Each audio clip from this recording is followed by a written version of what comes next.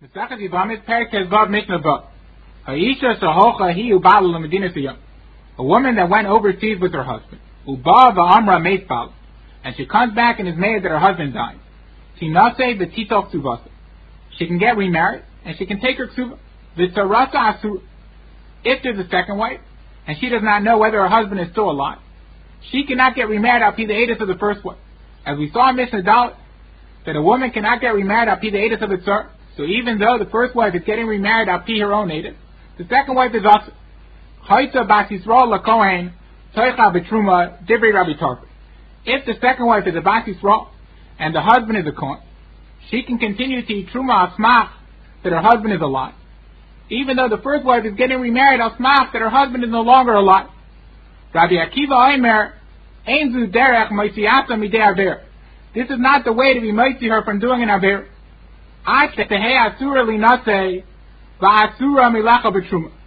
Even though we cannot allow her to get remarried al pi the edus of the first wife, we also cannot allow her to continue eating truma asmach that he is alive, as if her husband is no longer alive, since she does not have any kids from him and she is a bas Yisrael, she can no longer eat truma. So even though we cannot allow her to get remarried al pi the edus of the tzara, we have to be chosheh that she is saying the truth, and therefore she also cannot eat truma. Mesachet Yevamos, Perek Tezvav, Mishnah Zayin. Amra meis bali v'achakach meis chami. An isha that is married that her husband died, and after that she is married that her father-in-law also died. Tinaseh v'titoch ksuvasa. She can get remarried and take her ksuva al pi her own edus that her husband died. V'chamaisa asur. But her mother-in-law cannot get remarried al pi the edus of her daughter-in-law. Just like we saw in Mishnah Dalet, that a mother-in-law is one of the women that the Chachamim did not give them money to be married that her son died, in order to allow her daughter-in-law to get remarried. So too the Chachamim did not give them money to her daughter-in-law to be married that her father-in-law died. And just like the Chachamim were afraid that her mother-in-law hates the daughter-in-law, so too the Chachamim are afraid that the daughter-in-law hates the mother-in-law and is being made sheker in order to be mekapor her.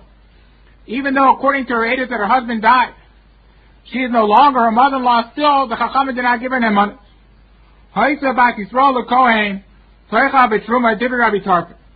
her mother-in-law is a bas Yisrael and her husband's a kohen, she can continue to eat truma according to Rabbi Tarfon, since we do not believe her daughter-in-law that her husband died.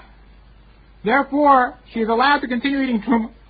Rabbi Akiva Omer ein zu derech moisiasa midei aver. Rabbi Akiva said this is not the way to be moisi from doing an aver.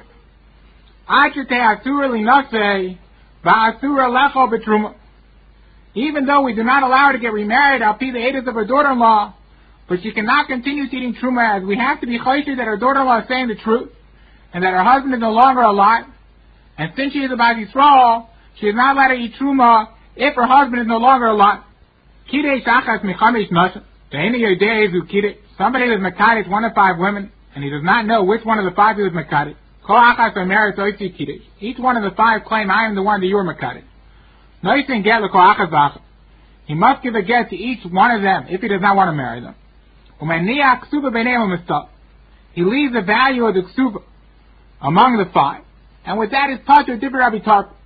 As Rabbi Tarfon holds, he gives the value of the ksuba to Bezdin, and Bezdin holds on to it until they are inspired which one is his wife, and Bezdin gives it to that one. Rabbi Akiva Omer ein zu derech moisiata midei aver.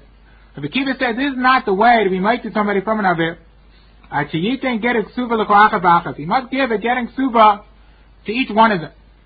As the Gemara said that we were talking about over here, that he was mekadesh with bia, which is an isser rabbanan. Since he did an isser according to Rabbi Akiva, we knas him that he has to give the full value of the ksuba to each one of the 5. But if he was mekadesh with kesef where he didn't do an isser, then Rabbi Akiva will agree with Rabbi Tarfon. He only has to give the value of 1 ksuba, and it is left in Bezdin until Bezdin is inspired which one is his wife. Somebody who steals from one of 5 people, and he does not know from which one of the 5 he stole from. Each one of the 5 claim, I am the one he stole from. He leaves the value of the gzela between the 5, and with that is patur divrei Rabbi Tarfon.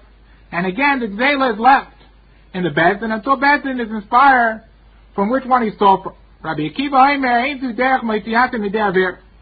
Rabbi Akiva says this is not the way to be moisi somebody from an aver. He must pay the full value of the gzela to each one. Since he did an isser by stealing, so therefore he is knas that he has to give the full value of the gzela to all five.